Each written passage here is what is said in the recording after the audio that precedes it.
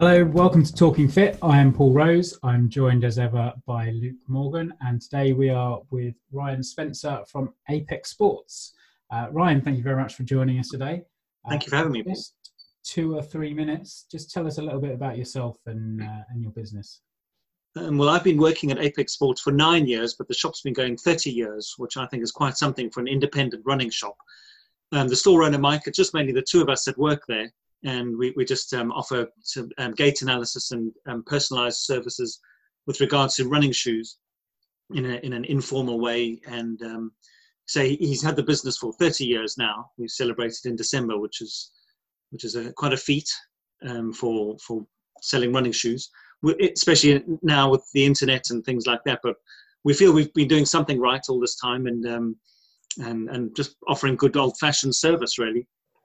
We do gait analysis and chat to people about what they intend to do and plan to do, and any issues they've been having. And then the main thing for the people is for the customers is to bring out a shoe that they feel comfortable in. So we bring out a range of shoes and they try them on, and it's about what they feel comfortable in, not what they've read is the best shoe, and off they go. So it's nice. So just a good old-fashioned shoe shop, running shoe shop. Yeah, that's exactly how I'd describe you guys as well. Obviously, you've seen me in there before. The service, which you just mentioned, one of the things I remember most recently when visiting your store, and I probably hadn't been there in about 9 months, is as soon as I walked through the door, you went, "Hi, Luke, is it you?"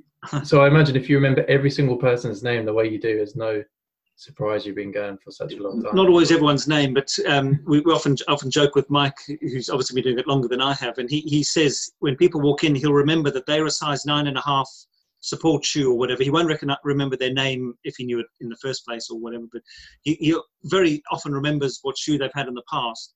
And yeah, people come in after a couple of years and he'll remember, and I'm quite good at it too, I like to think. And then sometimes you remember little things about people and you say, "Oh, you did that race in Copenhagen, did you, a couple of years ago?" And, "Oh, yes." And we find that helps as well for returning customers, because obviously we're up against the internet and things like that. So we find if we can just offer good service, that helps a lot. In terms of gait analysis, I'll be honest, I'm always a little bit skeptical with gait analysis. Yeah. Because I've often found people will kind of look at you, take a couple of steps, "Oh yeah, you overpronate," and everyone always seems to be told they overpronate, and I always kind of think, well, can everyone really be overpronating? So just kind of talk us through the sort of steps that you go through when you do a gait analysis. Yeah, so we seem to be programmed when people walk in, we zoom in on their feet when they walk in as a natural reaction almost, just to get a view of their feet, and then a quick glance at them as they walk in and so on. Quite often they're wearing old trainers, which doesn't help, and that can force the issue of the overpronation. But I often chat to them about what their history and if they've been running and what injuries they've had, what shoes they've been wearing, just to get an overview and then get to take their shoes off. And our bread and butter, if you like, is someone comes in and they've been getting shin pain, knee pain, they've been wearing some rubbish old trainers, and then their feet do prodigiously roll in. And then we think, okay, yeah, you need some support shoes. But it sometimes happens, you're right, that people come in who's, on the face of it, it looks like they overpronate. So you think, oh, they probably need support shoes. But in just getting into discussion with them, they say, I've tried support shoes. I've been told before, I've been to other places, you overpronate. I've been on the treadmill. Every support shoe I've tried for overpronation hasn't helped. If anything, I've had more issues. And so there seem to be some cases that buck the trend, that they might have flat feet, but maybe their body's adapted to the flat-footedness. And any support that is put under their feet just causes more issues, or works against their natural sort of body design. So so in some cases that's not necessarily the case. And I've been speaking to people from other running shops, and some say, "Oh, I don't sell as many support shoes as I used to." And we're finding that as well. There seems to be a little bit of a trend, a balancing act, if you like, almost of, and there's almost as many neutral shoes as support shoes in some way. And we're finding this. I remember I've been working in the industry now 15 odd years, and it was almost always the case of support shoes, whereas it does seem a little bit less than that. I think some people are working on maybe running styles and running lighter on their feet, so they need less support, or are thinking about foot strengthening exercises, so they need less support and so on. So Yeah. I agree. I think there's a small movement away from all support. Yeah, I mean, I was going to say, it's kind of foot strengthening and things. That's something I'm keen on. I would say 80 to 90% of the running I will do in Vivo barefoot shoes. Brilliant. So yes. I'll be completely minimalist. Yes, I ran in 5 fingers this morning. Yes. Yeah, and I mean, when I was a teenager, I did a lot of track running, and I did get shin splints and stuff like that. And I imagine actually a lot of that, looking back, was probably because I was still growing and and stuff like that. But now, as I say, I'll do the vast majority of running in barefoot shoes. Brilliant. It's only really if I'm putting in really big miles in a week and I don't have the recovery time for the feet to recover, and then things get a bit achy, then I'll add a little bit of cushioning in. But even then, we're talking like go for an Innovate or something that's just got a 4 or 5 mil sole on it. Something like that. So where do you kind of stand on that kind of? Obviously, it's very trendy now, barefoot running. There's a lot of people I see doing it, and I think Luke would agree with me on this, who kind of go, oh wow, I've heard it's this magic cure and you'll never be injured if you have it, and they jump into it and then they get a load of new injuries. I mean, what are your kind of thoughts on that side of things? We think they certainly have their place, and we've met not many, but some people who've gone down that route, and when speaking to them, they've gone down the route properly and done all the strengthening exercises and built it up very slowly. Because having them in stock in the shop, people come in and we'd get some people in pointing to them saying, no, they're terrible. They only cause injuries. And physios were rubbing their hands saying, this is great because we're going to have loads of people coming to us with calf injuries and tears and all sorts. And then we'd speak to some people who are interested in the idea and maybe have dabbled in it. And if they've been injured, then you get to the bottom of it and they just did too much too soon. So whenever someone comes in saying, oh, I heard these are supposed to be the best thing and the new thing or whatever at the time. It's slightly less so now. It's gone a little bit out of fashion, it seems. When that book came out, Born to Run, that really glorified them and what have you. So we got a lot of inquiries then, but you sit them down and you say, right, if you're going to do this, you need to do it properly because you will get injured and you need to do 500 meters or whatever to start, or less than a kilometer. But we speak to some people who, well, I normally run 10 miles, so I'll just do 5 miles in them to start with. No. But what we found is it sort of influenced some of the minimal shoes, because there didn't seem to be as many minimal shoes, whereas that lower drop or zero drop in their case influenced a lot of the mainstream brands who introduce 4 mil shoes or shoes that don't encourage heel striking and so on. So it definitely had an influence, I think, in mainstream shoes, which is no bad thing. No, that halfway house almost of a lower profile but still cushioned. Yeah, you see that in, I think, New Balance do a lot of shoes like that. Obviously, we've mentioned Innovate. Saucony and Brooks have their ones. And so yeah. Interestingly, both Saucony and Brooks had a zero drop shoe as well with cushioning that they then discontinued from their range, which I think they weren't selling as many or whatever the case. But there's other brands that do zero drop, Ultra. But now it almost seems to be going the other way. Yes, Maximal. You see the carbon plates coming in and the Maximal stuff like that. Yes, Hoka absolutely. Stuff. You think, where is this going? I look at, most of the running I do is on trails, and I look at some of the Hoka shoes and I think that's surely just asking for a broken ankle. If a trip over that, you've just got a big wedge on the bottom of your foot to pull it. You're almost running on stilts, aren't you? Yes, exactly. I mean, they do scare me, to be honest. I wouldn't wear something. Yes, we took the decision to not stock them, but we know of quite a number of shops do stock them, and our decision of not stocking them was we did our own little investigation and marketing, if you like, just to find out what the word was out there. And what we found, our own personal opinion, was that of the people we spoke to, about over half said, I bought a pair, but I wouldn't buy another pair. It just seemed too slightly odd and so on. But I do some ultra running, and they're very popular in the ultra running world because people find all that cushioning and so on. But we did, again, not many, but I spoke to one or two people, a couple of people who did experience not quite a broken ankle, but serious ankle injury from running off on uneven terrain with the high shoe. and then turn from a higher height. Mike has given a couple of pairs to try because they wanted us to stock them, but for him he found them slightly odd. But that doesn't mean that's what everyone thinks. But we just took the business decision to not stock them for that reason. But we find that they're now going slightly more conventional. I think that they brought out a spike or something. Yeah, they also brought out that downhill shoe. Yeah, with a foot-long plate on the back. Yeah. And I mean, I remember looking at them and thinking, well, presumably the thing out the back is designed to push you onto your forefoot. Yes. Downhill. But and I don't know how you run anywhere other than downhill in them. Surely they're completely useless unless you find a run that is 100% downhill. Yes, get a cable car up a mountain again or whatever and run down. Yeah. You know, just go down a downhill mountain bike course or something over and over again.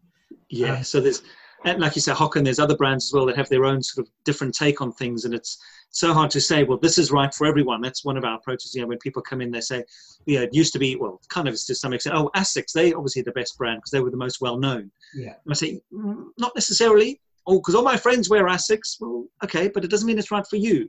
So try an Asics by all means, but it sometimes happens, oh no, they're a bit narrow, or they this or that for my foot shape. So it's what's right for your foot shape ultimately. You know, many people come in. I've personally never owned any Asics. Yeah. I think that it was a couple of weeks ago. I was doing a session with some clients, and they were all talking about their Asics and all talking about how they develop holes on the outside of their little toes. Oh, it's just an Asics thing, and I'm thinking, well, surely that means your shoe doesn't fit.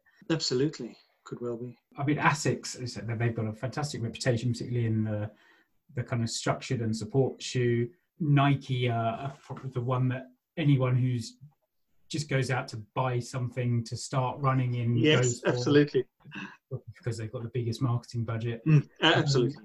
And Nike and, well, all of them, all the big names now really seem to be really pushing these high performance race shoes. Yes. It's less, it seems like it's almost coming full circle now, whereas 50 years ago the only people that owned running shoes were club runners, and then the kind of jogging craze came in and everyone started having different types of shoes, and you got all these different, you know, structured ones and neutral ones and lightweight racers, and then all the minimalist and the 5 fingers and everything came in. And now everyone seems to be wanting these carbon plates and these high performance racing shoes that you can get maybe 100 miles in before they... Yes, absolutely. Yes. And the price they charge for them, you bang for your buck is not much. No. I think the culture's gone back to, I want a PB, I want speed. If this person can wear it, I can wear it. Yes. It's like back in the basketball days of Michael Jordan, it was, be like Mike, he wears Jordans, so go and wear Jordans and you'll be a brilliant basketball player. I think that's how they've applied it in running as well, isn't it? Absolutely. People think the more money they pay for the item, then the more chance to get the PB. And I think with that thing, it's, I believe it's, you know, the running style. If you have the correct running style and you're landing midfoot and you get that propulsion plate going for your action, you'd be great. But if you, in relative terms, plodding, then I don't think it'll quite give the benefit that they marketed it. Yeah. So I was helping out or working, whatever you want to call it, dealing with the sports massage side of things at Watford Half Marathon earlier on in the year. Oh, yeah. The guy who won came in for a sports massage with our team, and I got asking him. I looked at his shoes and said, "Nice, cool, they're pretty snazzy. Have you found an increase in performance?" And he said, "Well, actually, today I've beaten my PB by 40 seconds." And I think he finished 1:06 or something like that. So he's pretty quick runner. Yes. He was really impressed. He was like, "Yeah, I love him. Like, I don't know why I haven't been wearing them for longer." Yes, I've heard a couple of stories like that, but I think they're the guys who are doing 6-minute miling or whatever, or even quicker. That's it. Like I say, if you're a 1:06 half marathon runner, you're not going to be plodding along, as you say, a big heel strike and almost rolling into the next stride. It's going to be very light on your feet. Yes, absolutely. If you're just getting, you know, you're doing your first couch to 5K, going and spending £250 on a pair of running shoes because they've got a carbon plate in, seems unlikely to do anything for you whatsoever. I remember when Sorry. No, sorry, you go on, Ryan. I remember when the Newtons came out and they promoted the 4-foot running. They had a sort of a couple of pads at the front under the ball of the foot to encourage you to land there. But if you were heel strike, it didn't really work properly because that's wedge at the front. And a guy I spoke to was, say he wasn't the fastest runner, but he said he wanted a pair. And I thought, well, they don't quite suit your running style because he was very much a heel striker. And he went and got a pair because they were cheap. And I think he had injuries and it just didn't work for him. I thought, well, I could have told you. Just obviously people can't see your background, but you've got a huge amount of medals in the background there, Ryan. Do you want to? That's actually my wife's selection. Is it? Mine are there, but I've framed my bigger races. Okay. Do you want to talk us through some of your races? Yes. Well, I grew up in South Africa. I've been here over 22 years in the UK, but grew up in on the halfway mark of the Comrades, which was the I think it's still considered the world's largest ultra marathon because it's 54 miles, but has 24,000 runners or whatever the number is. And it's been going for nearly 100 years. I grew up on the halfway mark of that at the marathon point. And it was always great excitement when it was coming on TV and so on. It was a big event. It was like how the London Marathon is in the UK. It was like that over there. And even people across on the other side of the country, you don't know anyone running, they'll all tune in and watch it. So we'd go up to the halfway mark, see the leaders come through and some other runners, then go home, watch the finish, the leaders win, and then go back to the halfway and still see runners coming through the halfway. So I grew up thinking a marathon is only ever halfway. That was always my mindset. And I see these thousands of runners pass through thinking, well, they can do it. It's doable. So I always grew up thinking, well, you can run long distances in relative terms. And then the interesting point, because that's something I read a lot when they talk about you had the rise of marathons through kind of the 80s and 90s when marathons first started being televised and things. People were looking at going, oh my God, that's impossible. And the more people that do it, the more people think I can do that. Yes. And the same happens with ultra marathons and it starts off with the 50 milers and then 100 milers and you get the multi-day things, yes, carbs, etc. And Ironmans, an Ironman 5-10 years ago was, you had to be one of the fittest people in the world to do that. And now everyone seems to be doing them. It's really the way the human mindset seems to be changing towards these. Yes, absolutely. So yes, I think before I left, I did a 35 mile, the Two Oceans in Cape Town. That's also a massive event and so on. And then came over here and then just tell people, oh, I did this 35 mile event. And knowing, because I knew thousands of others do it and so on. So it's no great shape really. And, oh, crikey, that's far. And I'll tell them about the Comrades. I hadn't done it at that point. And then, but do you do it in one day? Yes, it's 12 hours. And then you walk when you have to. You're not sprinting every step of the way. And then through the years, I'd do a couple more. And then I think I wanted to do there was a 45 mile race from Tring to Town called Tring to Town.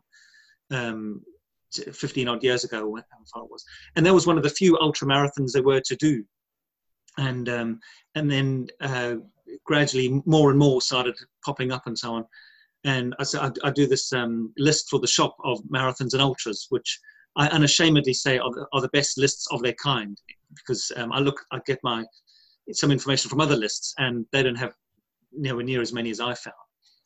And I've looked from a couple of years ago, there were about 500 odd marathons. Now there's almost 1,000 and ultras and things.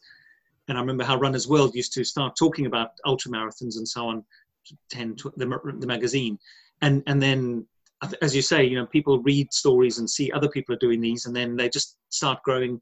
And I think a lot of these people would do marathons and then think, okay, I've got my personal best. I can't go any faster. What shall I do? Well, let's go further and go slower. And social media is obviously helping with talking about it, more and more people doing it.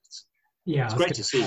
Again, 10, 15, 20 years ago, the only way you'd hear about those things was if you had a subscription to Runner's World or you happened to be bored in a station and pick up a copy of it. Whereas now it will pop up on your Facebook feed, or you can just find it on a website. People will send you a link to it. And it just suddenly just learning about these events is far more acceptable. Absolutely. No, you do, and you learn so much about yourself, obviously, and all that stuff, and you hear stories and so on. And I sort of gradually built up I did the Comrades eventually in 2006, which is a bit of a homecoming because I used to live along the route and so on. So it still ranks as one of my best races. And people, because if you do it back to back, you get a special medal that's a back-to-back medal, and it's up one year, down the next, and so on. And people said, are you going to do, because I did the up run, because I kind of, my evolution of living around the area was along that way. So I was determined to do the up run. And people asking, you're going to do the down run, but I don't really want to go back and do it because it was such a special race. I don't want to, in case the second time round it's not, something happens and it's not the same or something. I want to cling on to those special memories. So I kept on doing a few races, ultras and things. And then I read Dean Karnazes' book, Ultra Marathon Man, which is a great sort of almost casual storytelling about running ultras and things, and a laid back book about it, which was great to read.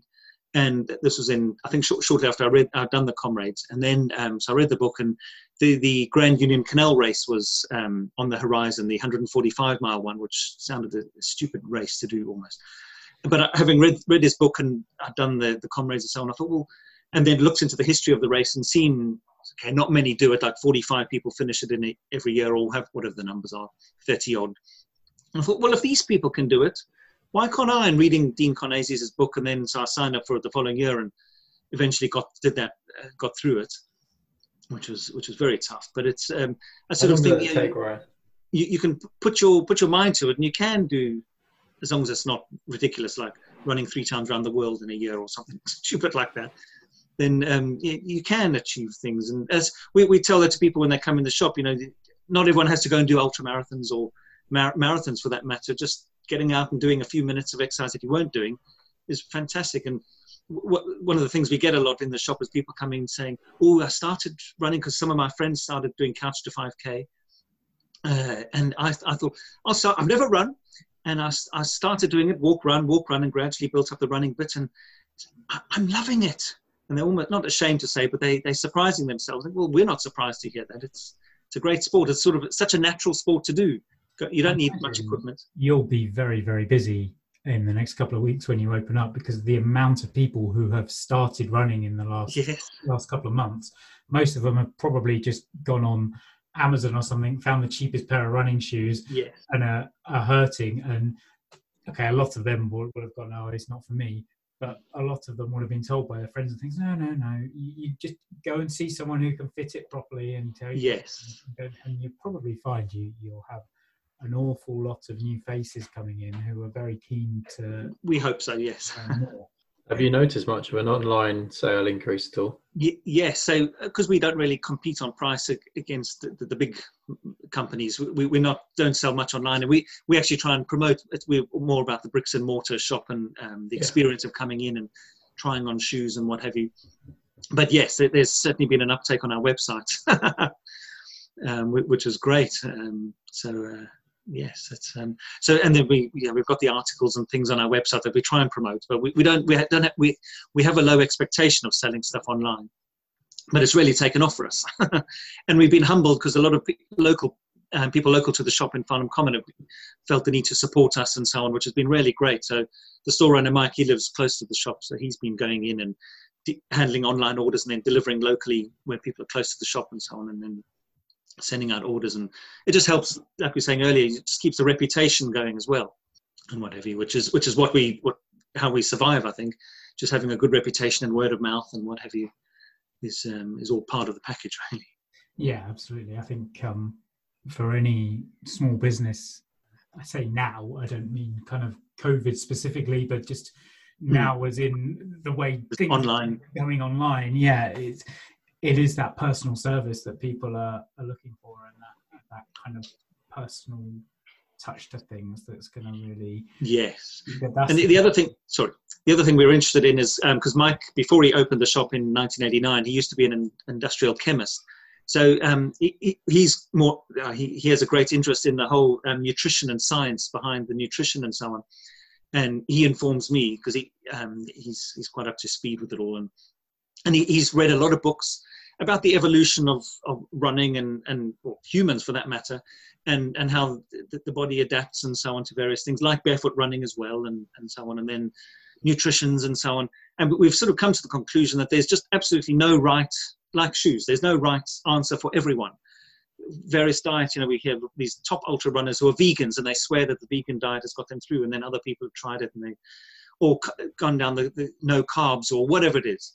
And then in some cases it's people are trying to do too much too soon again, and their body's not used to that yet, and they find they've got no energy or whatever. Like he's tried it, he went down that, and he said after a couple of weeks he was lacking in energy, and he gave up. He said maybe if he'd stuck to it he might have got through, but then he thought, do I really want to? There's that balance of then the happiness and of life and so on, and then having to think of different meals and having to get the food right to eat like that and so on. He said he eventually couldn't be bothered. I think it's that element as well. I think everything you do has got to be completely bespoke to you, isn't it? Yes, absolutely. There's all this information out there about what's right, and so we take it all with a pinch of salt and so on. Yeah. And some people say, well, that be nutrition for energy gels and so on. And then in some cases it's I can't stomach it. I'm gonna throw up. Think, well, then that's counterproductive. Don't have them. Try and find something that will work for you. And like training for a race or something, part of that is also the nutrition intake, what you can manage and cope with, and levels of hydration. Again, that's another topic in itself, with over drink, hyponatremia and hypernatremia and all these things. And we spoke with some nurses who from South Africa who worked at the Comrades, and around the time I was living there, so we had something in common. And she was saying that the biggest thing that she found when on being on call for these runners from a medical aspect who collapsed was that they'd drunk too much, and the whole thinking then was stick a drip in them because they dehydrated, but that normally wasn't the case. They would be maybe had too much fluid and dilute and so on. But anyway, that's another subject. But we have a great interest in all this and chat to people about things like that and so on. But we have a very balanced view.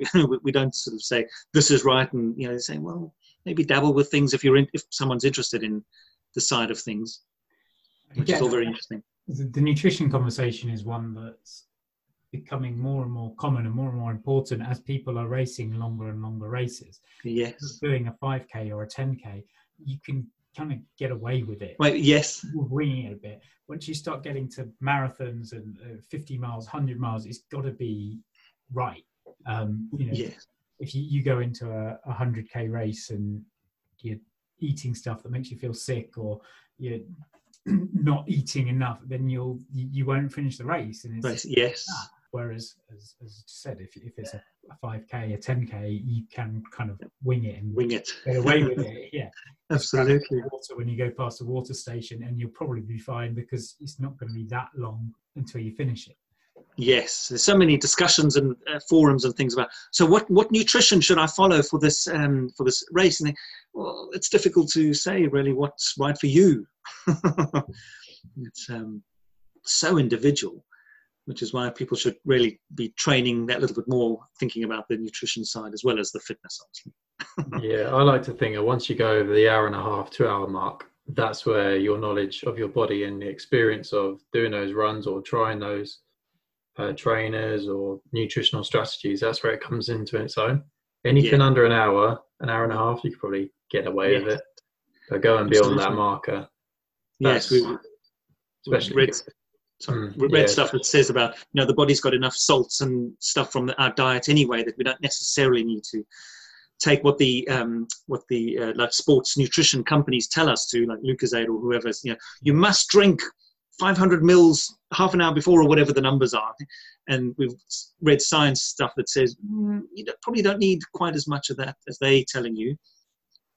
So it's it comes down to marketing, doesn't it? Yes, we closely follow Professor Tim Noakes, the South African sports scientist, who's been writing books for decades, and even he says he's that the advice that he was offering in the 70s and 80s, because he used to run the Comrades and so on, and they developed a gel in the 80s, I think, and then he's saying all that advice that he was giving out then, he thinks it's changed, and he doesn't think you need quite as much of this and that, because all these companies, because we eat, our diet is probably giving us sufficient salts and things that we don't necessarily need quite as much supplements.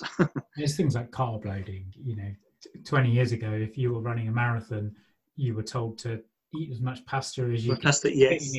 in your mouth the day before. Whereas now you kind of know, actually, if you do that, then you're just going to feel a bit sick and full on the morning of the race, and it's probably not going to do you much good. Yes. And you'll just be fine looking for one of those little blue porter cabins, portaloos. Yes.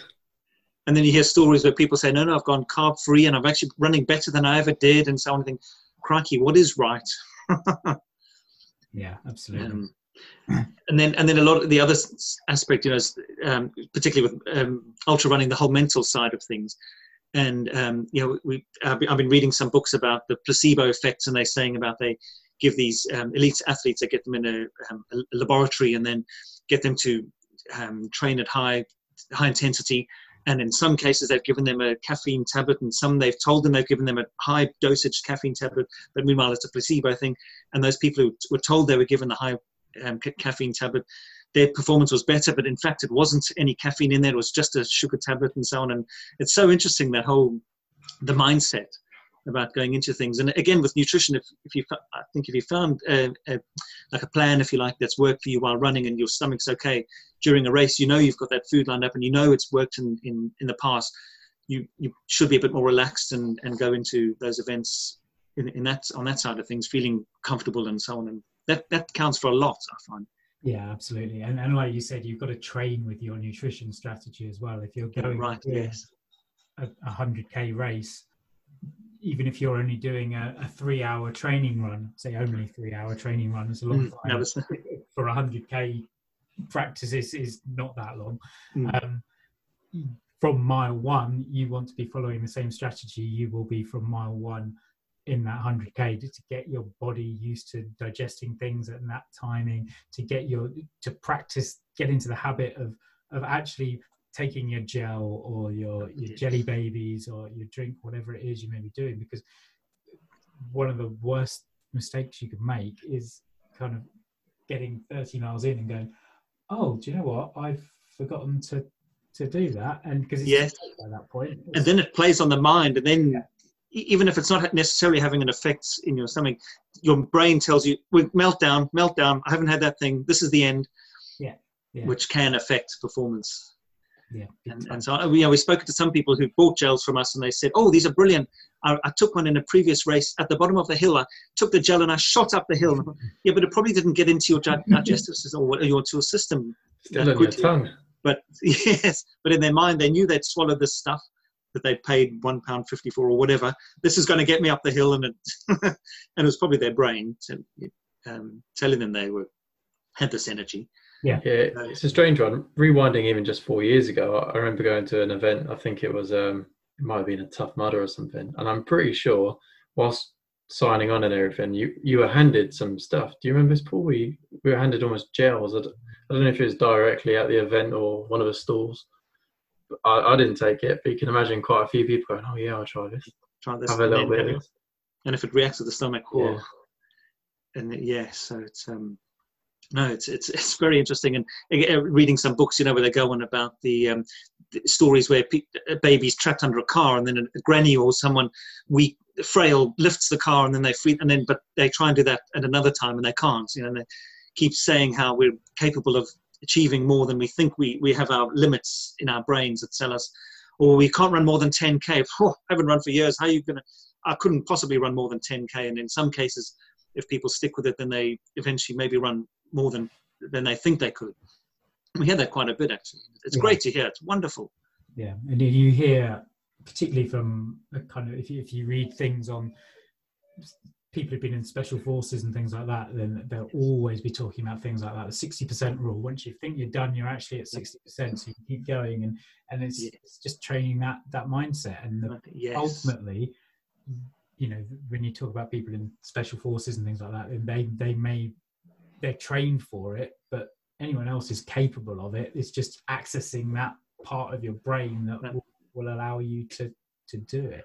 Yes, that's one of the things that the Comrades started shortly after World War One. One of the soldiers started it, where he thought, well, at that time there was sort of not necessarily properly trained soldiers, almost civilians being thrust into warfare and being sent off to carry a however heavy backpack and so on and fight and so on. So when he came back and survived, he said, well, if ordinary man, if you like, can go and have to fight war and carry these packs, then surely an ordinary person in relative terms can then run the 90K and so on. And then I just love that whole philosophy and what it's sort of, and that thing where it's so true. You mentioned Comrades quite a lot. Would you say that's the favourite race of yours you've done? I think because I grew up on the route and so on, and when I did it in 2006, I trained really properly for it, and I put everything into it. And I admit in some cases, some of the races I've done, maybe I was 70%, or in some cases, being true with myself, I maybe haven't done as much as I should have done in some other cases. But that I really applied everything I had to it, and it was so gratifying on the day that it all came together. Whereas in some cases, maybe you have, or you think you've trained as much as you should have done for a race, then things don't happen on the day, or whatever, things can happen on the day. Like you say, you might just pick up a gel that doesn't quite work with you, or whatever the case is. But yes, so for me, it was very much a homecoming. And it's unfortunately, it was supposed to be this weekend, I think, but they've cancelled it, obviously, and so on. Yeah. In terms of your list, obviously with all these events cancelling, I guess that's been keeping you pretty busy updating all of these as well. I've been trying to be good and have it updated, which is not always easy. And so in some races, some are, when is it, sort of in July or so, they're still saying, no, we're still having or they're hoping to have the event. But I'm often up against some race websites where they don't necessarily update the race website. It might be on their Facebook page, and then that's extra work to then go into their Facebook and then search through all the posts to find out if the race is on. I think, well, just update your website. Is it that difficult? In some cases, they're very good, but there's quite a few that then it's still, even in like 2 weeks or a week's time, yes, the event's still going ahead on the 14th of June or whatever the case. Now, I'm sure it's not, but I've been trying to be good and to keep it updated and so on. That's how. But it's very satisfying because a lot of people get in touch and say, "Oh, your list is very good," or in some cases, race organisers get in touch and say, "Can you list our race?" That's great. So I'm very proud of it. Nice. Do you find that it draws business in for you? I think in some cases, yes. And sometimes people come in and say, "Oh, I saw your list," and which is very satisfying. But I'm still blown away by the number of events that are still new ones popping up. In some cases, they're like an 8-hour or 6-hour event where it's around a 3K loop or something. And in that case, you could do one loop of 3K and still get a medal, or go for all 6 hours, 8 hours, whatever the case is. And that's quite fun. And obviously, they're easy to organize. And I've discussed it quite a bit with Mike, where the benefit, the pros and cons of them. And there's, obviously there's the boredom factor of going round and round and you're not covering a county or something. But then in some cases, in other ways, you're not carrying anything because you could leave everything and you shouldn't get lost. And there should be support all the way around, whereas in some longer races, there might be stretches of no one, which actually I personally enjoy. I've gone off these big city sort of mass events. I quite like these smaller events where there's fewer people and so on. That's my personal thing, but I know some people, it's London Marathon or it's nothing, and then they struggle to get into it. It's the mass event or nothing. So in these smaller events with the loops, there's usually people always around and so on, and they give out chocolates and sweets, and usually a funky medal. And you normally find that there's someone that you'll be running with the whole time. Well, yes. They become your best friend for a few hours and then you never talk again. Yes. The 100 Marathon Club, that's really booming. And I think these events have helped people there's one every weekend, or in some cases 10 consecutive ones over 10 days and so on. So you can climb the ladder to the 100 Marathon Club very quickly if you wanted to. A lot of them are recognized by the 100 Marathon Club. Whereas before I've spoken to old guys who've part of the 100 Marathon Club who said, "Oh, you have to travel half the country to get to a marathon to run that one, long-standing marathons. And then, there's the Shakespeare Marathon or whatever it is, and then come back and do this marathon because they weren't the numbers that they are now." And now you can now you can do one every day on your Garmin or Strava. Yes, that's right. Now the virtual runs and virtual races and things you could do on when you want, where you want. I see pros and cons, debates online about those and so on.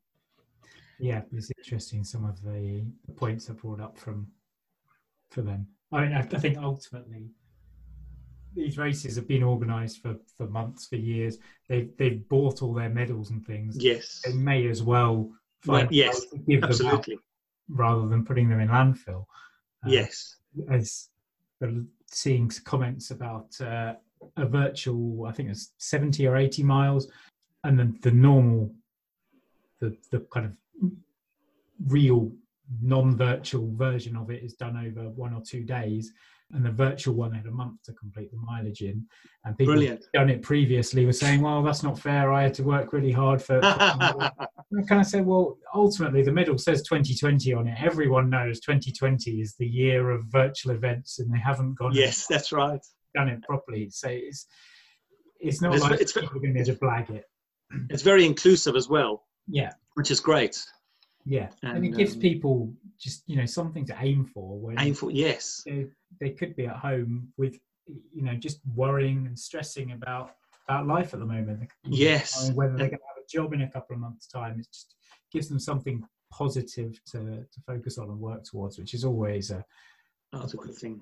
Absolutely. We either read stuff or speak to people who say running is their outlet, and they have mental issues or whatever it is. It's just getting out, even if it's a walk run or whatever. Just when they say they come back, they just feel so much better. It would be really interesting when kind of gyms open up again. People do go back to doing their runs or their walks on the treadmill, or if they stick with outside. Yes. I found, coming from South Africa, there's such a network of footpaths over here. I've got numerous OS maps that I love, plotting a route and then running down the footpath. And then, this footpath hooks up with that. So you can do a loop, come back to this point, or whatever it is. There's so many routes one could find and run on. I'm always somewhat surprised that I don't see more people out on a footpath or whatever it is. And then I used to go to a gym, and couldn't stand seeing a whole row of treadmills filled with people on a nice day. And you think, there's a park just not far from here. Just go and do your run there. I know it's the convenience of being in one place, but yeah, it is. I think the treadmills certainly have a place, but I think they're also very overused. Yes. Well, maybe they're not overused. But I've got one here and I hardly use it at home. It's great if it snows or something, but the board, I think, was the stop button's right there and home is right here. And the temptation to hit stop. Yeah, feeling it. Yes. Whereas if you're out on a run, then I've still got to get home. I may as well keep running. Yeah, but I know some people love the treadmill. It's safe, and some ladies, if they or childcare, then they have the child next to them. Yeah, I mean, if you're living somewhere that perhaps isn't the most desirable place to live, there's a lot of crime or violence or something, and you're not someone who you don't feel comfortable going out running on your own, particularly during the winter when it's dark and things like that. Then absolutely, treadmills. Even if there's tons of cars around as well. Yeah. Yes. Luke, I don't know if you see any repetition injuries from treadmills, because it's so repetitive and the same surface, and then I wonder if potentially in incorrect shoes and on a flat surface like that, whether that brings I do. More recently, actually, because I opened up a new place within a gym, I hadn't done that for about 3 or 4 years, so I'm back at a gym and seeing some of the gym members there.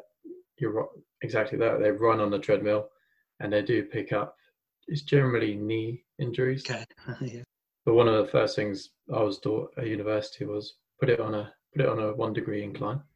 Okay. At least you're going to mimic. That's what they say, mimics, inverted commas, outdoor running. With the wind and all that you'd have. Yeah. Put the fan on and no wind tunnels in the gym. But quite a lot. However, I also find it a really useful tool. Because going back into running, I can guide them through their first sort of 5K standing next to them. I don't have to go running with them. It's quite difficult if I've got 5 or 6 clients a day, which all, of course, yes. Well, they definitely have their place. Like everything, has its place, but it's not necessarily for everyone. If you wanted to analyse form and show someone what you're actually talking about, it's much, much easier to put them on a treadmill, set a camera up, film them, and then talk them through it on the screen than it is to try and cycle alongside them with your phone and trying to. It's just not going to work, is it, the other way? So Yeah. indoors, treadmills, For those sort of things, analytical purposes, very good. Yes. So when we reopen on Monday, we discuss that we may well just put the treadmill up and have it out of bounds for now, because we sort of get in and operate the treadmill and so on. So we kind of thought for now we'll just have people run outside and so on if they want to try the shoes and so on. But as and when we can use the treadmill, then we'll leave their keys and wallet inside whilst they do. Yeah. Yeah, so we've been honing our sprint skills just in case. Yeah. Touch wood, it hasn't happened. Let all the locals know, all the local shop owners. Yes, we often joke with them, tell them that, well, the shops just further down that you run past are quite used to it. It's no problem. Yeah. So just before we wrap up then, if someone has just started running and they're thinking, right, I'm going to go online, read some reviews and get myself a pair of shoes to do this, what would you say to them to get them to come and see someone like yourself? Well, it may sound biased coming from my side of the counter, but it's definitely, well, popping into a shop just for a chat and so on. It doesn't mean that the shoes are necessarily going to be that much more expensive than online. I know a lot of the time price comes into things, I think, and obviously the convenience online, but it's, people say, oh, I've seen it online for a lot cheaper and so on. And what we're finding, some of the brands are trying to reduce a lot of the online big slashing of prices because they want their shoes sold in shops and so on. So we're not always convinced when people say, I saw these shoes for £20 online and so on, or whatever the numbers are. But some people have told us that they didn't want to come into a shop like ours initially because they thought we were only for elites, and we always tell them, well, if we only served elites, we'd have gone out of business a long time ago. And we cater for people who just walk, because we get some people in who quickly say that they don't run. So no, that's fine. We sell a lot of walk shoes for walkers. We find the running shoes, even though they say running on, they're good for walking because it's still heel to toe and so on, and there's cushioning and they're lighter than a walking shoe and flexible. So we get all abilities coming in, and we're very approachable and so on. And if price is an issue, we will always have reduced shoes, which sometimes does limit the choices. We want people to have a choice at least of comfortable shoes. But so much of the process is just getting a comfortable shoe, because with online, people have wide feet, narrow feet, bunions, high arch, whatever the case is. So it's more than just the right type of shoe, it's the fit, which we find is the most important thing. And so many people say that they've tried it once they've gone down the route of buying a proper running shoe. They say that the difference it's made from a comfort aspect and injuries and so on makes it a big difference. So, the shop's been there 30 years, so we're obviously doing something right, we think. So we still believe there's a place for it. I think we mentioned the word a few times already in this podcast. It's bespoke advice. Yes. People Absolutely. are going in there, you're experienced guys, you know what you're talking about. You're not going to sell them something that is not going to be required for them. You're honest. No, absolutely. It would harm our reputation going back to that. It's, if we were to go down the route of, right, what colour do you fancy? Right, there you go. Off you go. Your word would quickly spread, and then I think business would decrease dramatically. Yeah, ultimately, I think with 99% of local businesses, if they do cost a bit more, the extra money they're paying is paying for something. It's not just extra money on the shoes in this case. It's the service and the expertise and the knowledge that they're going to get for that money. Yes. And I think it's really important that people actually consider the value in what they're getting rather Absolutely. than just the cost of it. Yes. Yeah, because we on our outside, yes, it's Apex Sports Specialist Running Shop, and it's kind of it is that it's a specialist for running or walking or whatever the case is, and we're not just a shoe shop that sells shoes for anyone sort of thing. Or in some cases it happens, but for the most part and because running's so repetitive that if something's out of kilter or whatever caused by a shoe or the foot, then that can cause issues up the legs and so on. And I'm sure Luke, we say to people, oh, this hurts around here or shin. And say, well, maybe it's not necessarily that's where the pain is. Sometimes the source is elsewhere that's causing a tightness or whatever. Absolutely, yeah. Possibly think about stretching up the leg or whatever the case is, and so on, and just little bits of information. Yeah, just send them to Zen Anatomy. Yes, absolutely. Brilliant. Absolutely. Well, thank you very much for having me. Thank you very much for coming up. Where can people kind of find you online and on Facebook and physically in person in the shop? Yeah, so we're in Farnham Common. People often think that's Farnham in Surrey. We're in between Beaconsfield and Slough.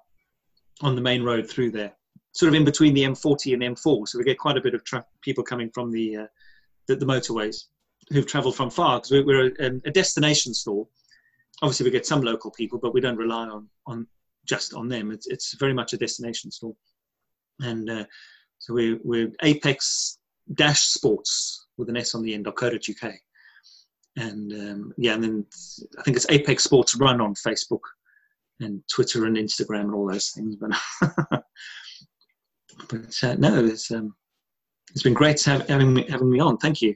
Brilliant. Oh, you're welcome. Thanks for coming on. And we look forward to seeing you, Luke. Yeah, I'll be in shortly when we get some events back up and running. Well, you've Excellent. got a lot of running to catch up on. Oh, but yes. Yeah. A lot. Luke, where can people go and find you? So online, website's zenanatomy.co.uk. On Facebook, it's Zen Anatomy Sports Therapy, and Instagram, Zen_anatomy. So I'm pretty active on social media. And if you're looking for anything else, it's all on the website. Awesome. And I'm paulrosept.com and at paulrosept on all the socials. Thank you very much for joining us today, and we will see you next time.